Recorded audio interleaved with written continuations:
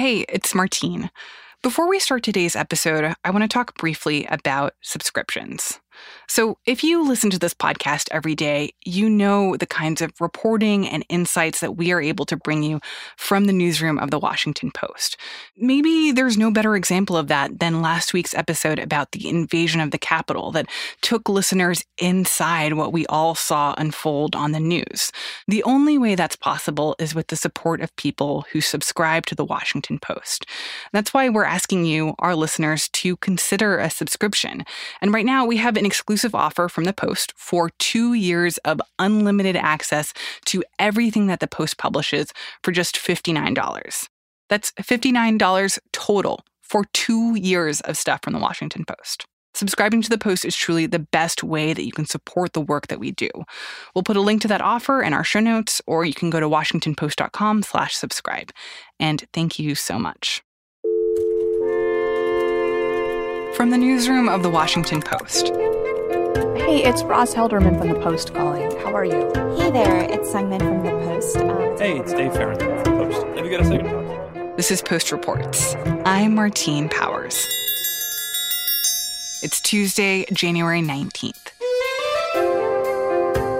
Today, the inauguration and what comes next. Plus, why the Secret Service has been paying $3,000 a month for a toilet.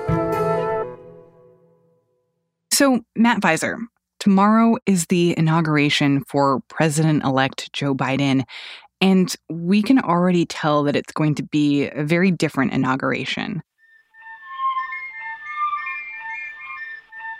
I actually drove down to basically as close to the Capitol as I could get yesterday, and it was just so weird seeing all these National Guardsmen and Humvees blocking every intersection. I mean, we usually see like a few closed streets and barriers, but this was a completely other level.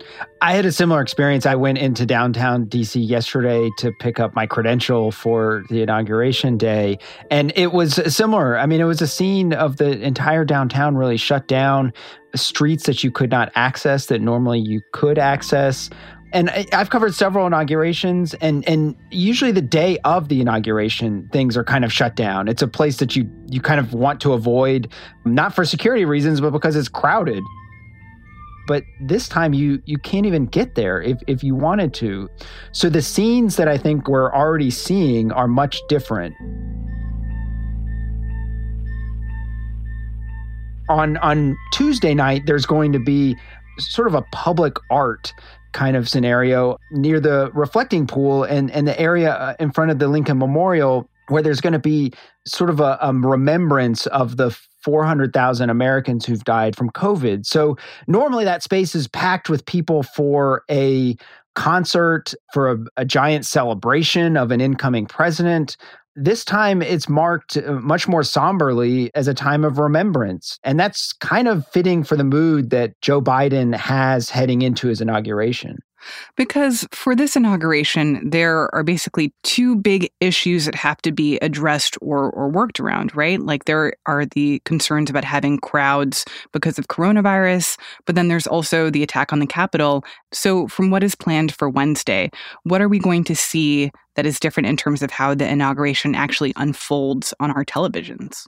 So I think some of it will be usual. Biden is going to attend a mass, go to church on the morning of his inauguration, which presidents have long done, as part of the tradition. And I think probably the stage that people will see on their televisions, there will still be members of Congress, there will be former presidents. It will certainly be different in that the current president will not be there. There will be no car ride over. There will be no tea in the morning. Usually there's kind of all of these symbolic images of the transfer of power will not happen this time. And that has nothing to do with COVID necessarily. It has nothing to do with security. It has to do with our current president, Trump, on his way out, being unwilling to participate in a lot of those things. But from the stage, you'll still see Joe Biden. You'll still see him being sworn in. You'll still see him give an inaugural address. The images that will be different, I think, will be people will be spread out. There will be social distancing, in terms of the members of Congress who are attending. there will also be hardly any average citizens, and I think that that's going to be an image that will kind of carry the day in some ways, where there will be thousands of National Guard troops, a very militaristic sort of sense of the security nature of this inauguration, with no average people, sort of watching this. And so I think that will be kind of a very unusual image for, noon on Wednesday. And so while we are all anticipating what is going to be happening at the inauguration on Wednesday, we're also looking forward to what is going to be happening on Thursday, President-elect Biden's first day in office. And we've already seen some pretty expansive plans of what he intends to do on these very first days. Can you walk us through what he's outlined? Some of this will actually take place on Wednesday after the swearing in. There's sort of a couple of hours there where he will have time. He'll return to the White House, head into the White House for the first time. That will be kind of a moment for Biden. It's a place he spent a lot of time, certainly throughout his tenure as a senator, visiting other presidents, and for 8 years as vice president. But this time he walks into that building and he is the chief. And so there will be a couple of hours where Biden is going to sign at least a dozen executive actions. He will immediately get the United States back into the Paris Climate Accords, which is something that Trump left shortly after he took office. He will end the ban on travel from countries that are Muslim majority countries, which President Trump put into place. He will get back into the World Health Organization. So there's a range of things that I think Biden is going to do almost immediately to signal an abrupt shift away from Trump, that there's a new president and that the new president has different priorities. And how much of what we're seeing do you think is a reflection of the fact that there will also be new control of the Senate, that these are things that he may not have necessarily proposed or tried to put into place this early on if he was going to be dealing with Republicans in Congress, but that now he has way more flexibility to do the more ambitious things? I think some of that is reflected in his $1.9 trillion COVID relief package that he's filing immediately. I don't know that would be quite as ambitious if they did not control the Senate. They still want that to be a bipartisan bill. They're searching for Republicans to join on. But Biden is also moving very quickly toward another legislative package that will include more spending. He's going to outline that in February in an address to Congress. So I think in that sense, they're sort of moving on several different tracks that they can be much more ambitious now that they can pass things with just a simple majority, now that they have control of the Senate. And what are some of the other ways that we see Biden trying to tackle the pandemic, both from a health standpoint and also an economic standpoint in these first days? So the big way that we're seeing that is the COVID relief package. There's a lot of spending in there for testing, for vaccinations. There's going to be some spending for taxpayers. There's the $2,000 checks to many Americans is in this package. The other things that Biden is doing and using his executive powers to do is a mask mandate, which he's proposed for a long time. His team has concluded that there's some constitutional questions of whether he can impose a national mask mandate. So on day one, he's going to do the maximum amount that he thinks he can do, which is a mask mandate on all federal property around the country and interstate travel. It's his way of signaling and making mask wearing much more of a prominent message coming from the White House. He's also doing a rent eviction moratorium where it will extend the period so that people aren't kicked out of their homes, as a result of being unable to pay rent. So those are seen as sort of emergency things that Biden can do immediately, and to use his executive powers to do it while he awaits congressional action on a much broader package that he's proposing.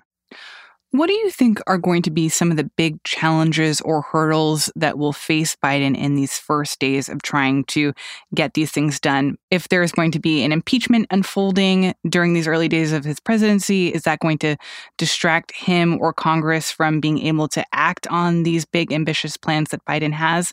So talk me through some of those challenges that he's going to have to be navigating. I think what's going to be interesting is to see Biden over these next few days and him kind of having the national focus fully on him. Even after Biden won the election, was declared the winner, Trump still occupied so much attention and so much focus in questioning the results of the election. He used his Twitter account to sort of sow doubts and everything. Trump no longer has his Twitter account, and as of Wednesday at noon, he no longer has the White House as a bully pulpit. So I think for Biden, moving into the center of focus and capturing the national mood and setting the national agenda is going to be interesting to see and how he and whether he can do that. When you say interesting, is your sense that that is going to be challenging for him, that he may not be able to capture that national mood and attention as swiftly as he might want to? I mean, I think it's an open question, given that the Senate is going to be moving toward impeachment proceedings, whether Biden can control the legislative agenda and what the Senate is talking about when they are potentially going through impeachment proceedings for Biden's predecessor. And then what about his cabinet? What do we know about how far along he is in creating a whole cabinet and whether those confirmations will be tricky? So that gets at the benefits of Democrats having the Senate majority, is that Biden's nominations probably will get approved. The Senate will confirm key members of soon-to-be President Biden's cabinet. Those cabinet officials in charge of national security must be confirmed quickly, as well as those in charge of responding to the current health and economic crises. The question is when. And the Senate calendar has been busy in part because of, Republicans spending several weeks after the election still casting doubt on whether Biden actually won. The mob insurrection that diverted Congress for days also had an impact. So Biden's nominees are not as far along as the Biden people hope they should be, and as far along as historically they have been. No president since George H.W. Bush in 1989 has started his first day without having a nominee confirmed. And so there has been some movement to confirm some of Biden's nominees. And in fact, there are 5 hearings on Tuesday to start to consider some of those nominees. So they could be confirmed soon, but it still seems unlikely that Biden will, on his first day in office, have anyone in his cabinet in place. Biden's team, on the other hand, has moved quite swiftly on filling positions throughout the other agencies, throughout the White House. He's much further along than even President Obama was at this stage in terms of filling positions that he can fill without Senate confirmation. So the Senate really is a drag at this point, but it's sort of a question of when, not if, for many of his nominees. I'm curious, for you looking at this range of things that Biden has either done so far or promised to do, proposed to do in his first days, what do you think that tells you about the Biden presidency? Especially when you think about so much of how he has framed himself up until this point as a person who knows how to work with the Senate, knows how to kind of return to the old way of doing things in terms of negotiating and being a wheeler and dealer. And from what you've seen so far, is your sense that that is what the Biden presidency is going to look like, or that he will be more in the style of President Obama or President Trump in terms of really relying heavily on executive action? I think it'll probably be a mixture. From these early days, you're getting a sense of him still trying to walk a pretty fine line that past presidents have not been able to walk, quite frankly. He is signaling some big, bold executive actions, using the full powers of the presidency to do a range of things and undo what Trump did. And then his legislative packages, I think, are indicating a little bit of both, where there are things in there that are worthy of Bernie Sanders' praise. He's responding in some ways to his own party and the energy and the divisions that still exist within it and trying to keep Democrats united. I talked to James Clyburn over the weekend, who's a top House Democrat and a close Biden ally, who was saying that Biden's challenge may be more keeping the Democratic Party united than it is seeking these bipartisan deals. the Democrats still remain kind of splintered on a lot of issues. So you're seeing in some of these initial pieces of legislation, Biden's attempts to keep Democrats together while also reaching out to Republicans and including things in these packages that he thinks will win some Republican support. And he's served with about a third of the current Senate. So he does have some allies, people in the current Senate who know him, who know his style. Mitch McConnell has certainly worked with Biden in the past. So I think he's attempting to first go a bipartisan route. I mean, he's talked for a long time about the fever breaking after Trump, which has always kind of seemed a little bit naive and like that won't happen. That there's no going back. The box has already been opened and you can't just put the things back in the box. Yeah, putting the toothpaste back in the bottle would be kind of difficult for Biden, but he keeps at it, and I think that is his opening bid. Is hoping for some Republican cooperation. People have compared him to Lyndon Baines Johnson, who rammed stuff through the Senate, through sort of sheer force of personality. But he had Republicans willing to listen to him and willing to vote with him. I don't know in today's Republican Party if there are those Republicans willing to listen to Biden and work with Biden. And I think those first 100 days are going to tell a lot about sort of what Biden's going to be able to do and not do. Matt Viser is a White House reporter for The Post.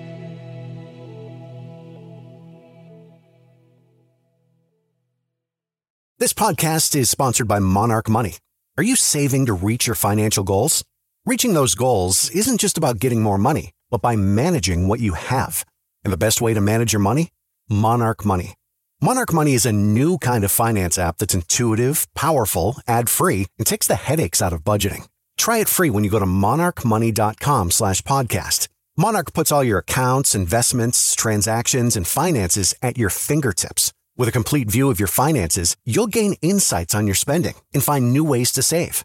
Plus, Monarch lets you customize your dashboard, collaborate with your partner, set custom budgets and goals, and track your progress toward them. See why Mint users are turning to Monarch Money and loving it, and why the Wall Street Journal named Monarch Money the best budgeting app overall.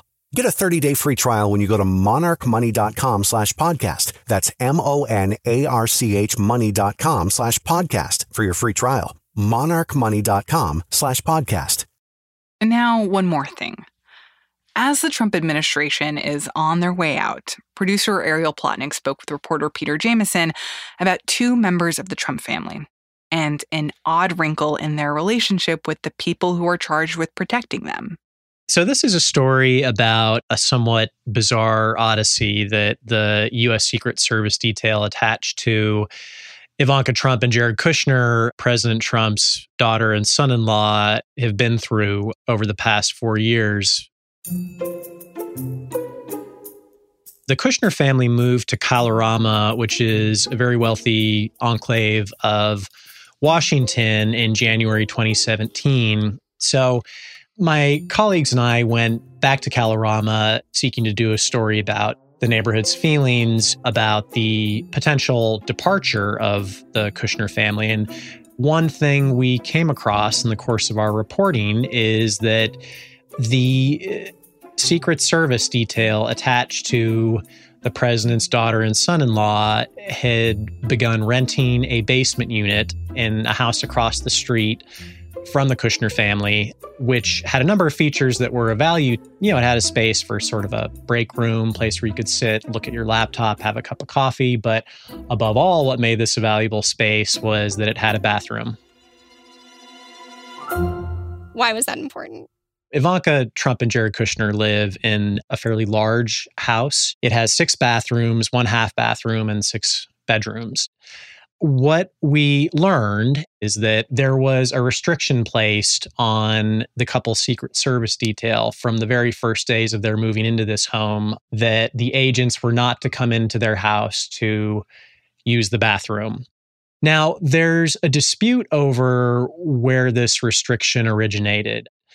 What we were told by one law enforcement source is that basically the family made a request to their Secret Service detail that they not come in to use the restrooms. What the White House has said is something different from that. When we began asking them questions for the story, they gave us a statement saying that, in fact, it was the idea of the Secret Service that they didn't want their agents coming in and out of the house to use the bathroom because they thought it would be inappropriate to intrude on the couple's privacy. So how did they solve this problem? What they did first was set up this porta potty outside. This put the family and the Secret Service detail in conflict with the neighbors. This is a very wealthy neighborhood. People aren't used to seeing a porta potty in the street. It didn't go over well. So the agents needed another solution. Next solution, we are told, is that they walked around the corner to the home of another very famous politician who lives in Kalorama. That's former President Barack Obama. And the Secret Service detail attached to President Obama had their own sort of command post with restroom in a garage belonging to the Obamas on their property. However, there was an incident where someone attached to the Trump-Kushner detail apparently left the bathroom in a state that was not a pleasant one from the perspective of the Obama agents. So the Trump-Kushner agents were banned from returning to that bathroom. They then went to the Naval Observatory, which is the residence of Vice President Mike Pence, and began using a bathroom up there. This is about a mile drive away at this point. We're told they would also sometimes pop into local businesses and use bathrooms there. And then finally, they settle on what was ultimately the resolution to this problem, which is to rent a bathroom and command post space from a neighbor of Ivanka Trump and Jared Kushner. And how much are they paying for that space per month?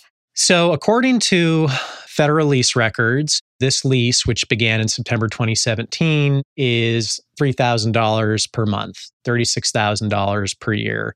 We are now entering the fourth year of the lease, which is due to expire in September 2021.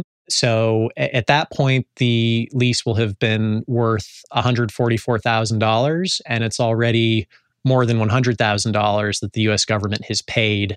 Would asking a Secret Service detail not to come into their house be at odds with how presidential families have treated the Secret Service in the past? There is quite a bit of precedent for different kinds of arrangements with a Secret Service detail and its protectee.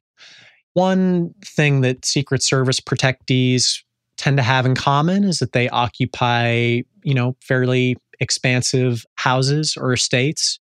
Often this doesn't even become an issue because, for instance, Andy Card, the former White House chief of staff under President George W. Bush, he lived in a Virginia neighborhood where his detail could set up a trailer at the end of the block. The Bush family themselves, they had an entire building constructed at their compound in Kennebunkport, Maine.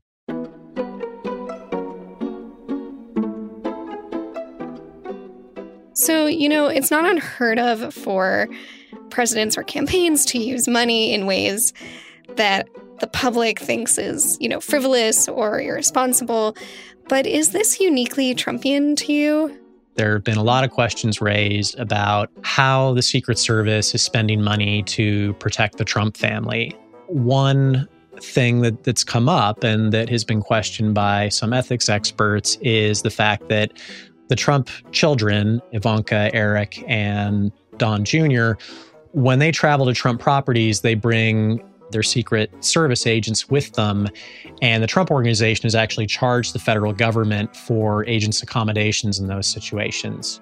This comes against a backdrop of sort of repeated questions about the amount of money that is being spent by the Secret Service as it seeks to fulfill its duty in protecting the Trump family.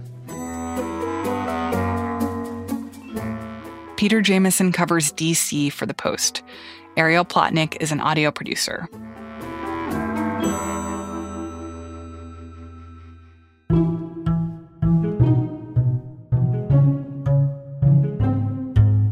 And that's it for Post Reports. Thanks for listening. If you have not yet subscribed to The Washington Post, now is the time. Again, listeners to this podcast can get 2 years of unlimited access for just $59 total. We'll include a link for that subscription deal in our show notes, or you can go to washingtonpost.com/subscribe. I'm Martine Powers. We'll be back tomorrow with more stories from the Washington Post.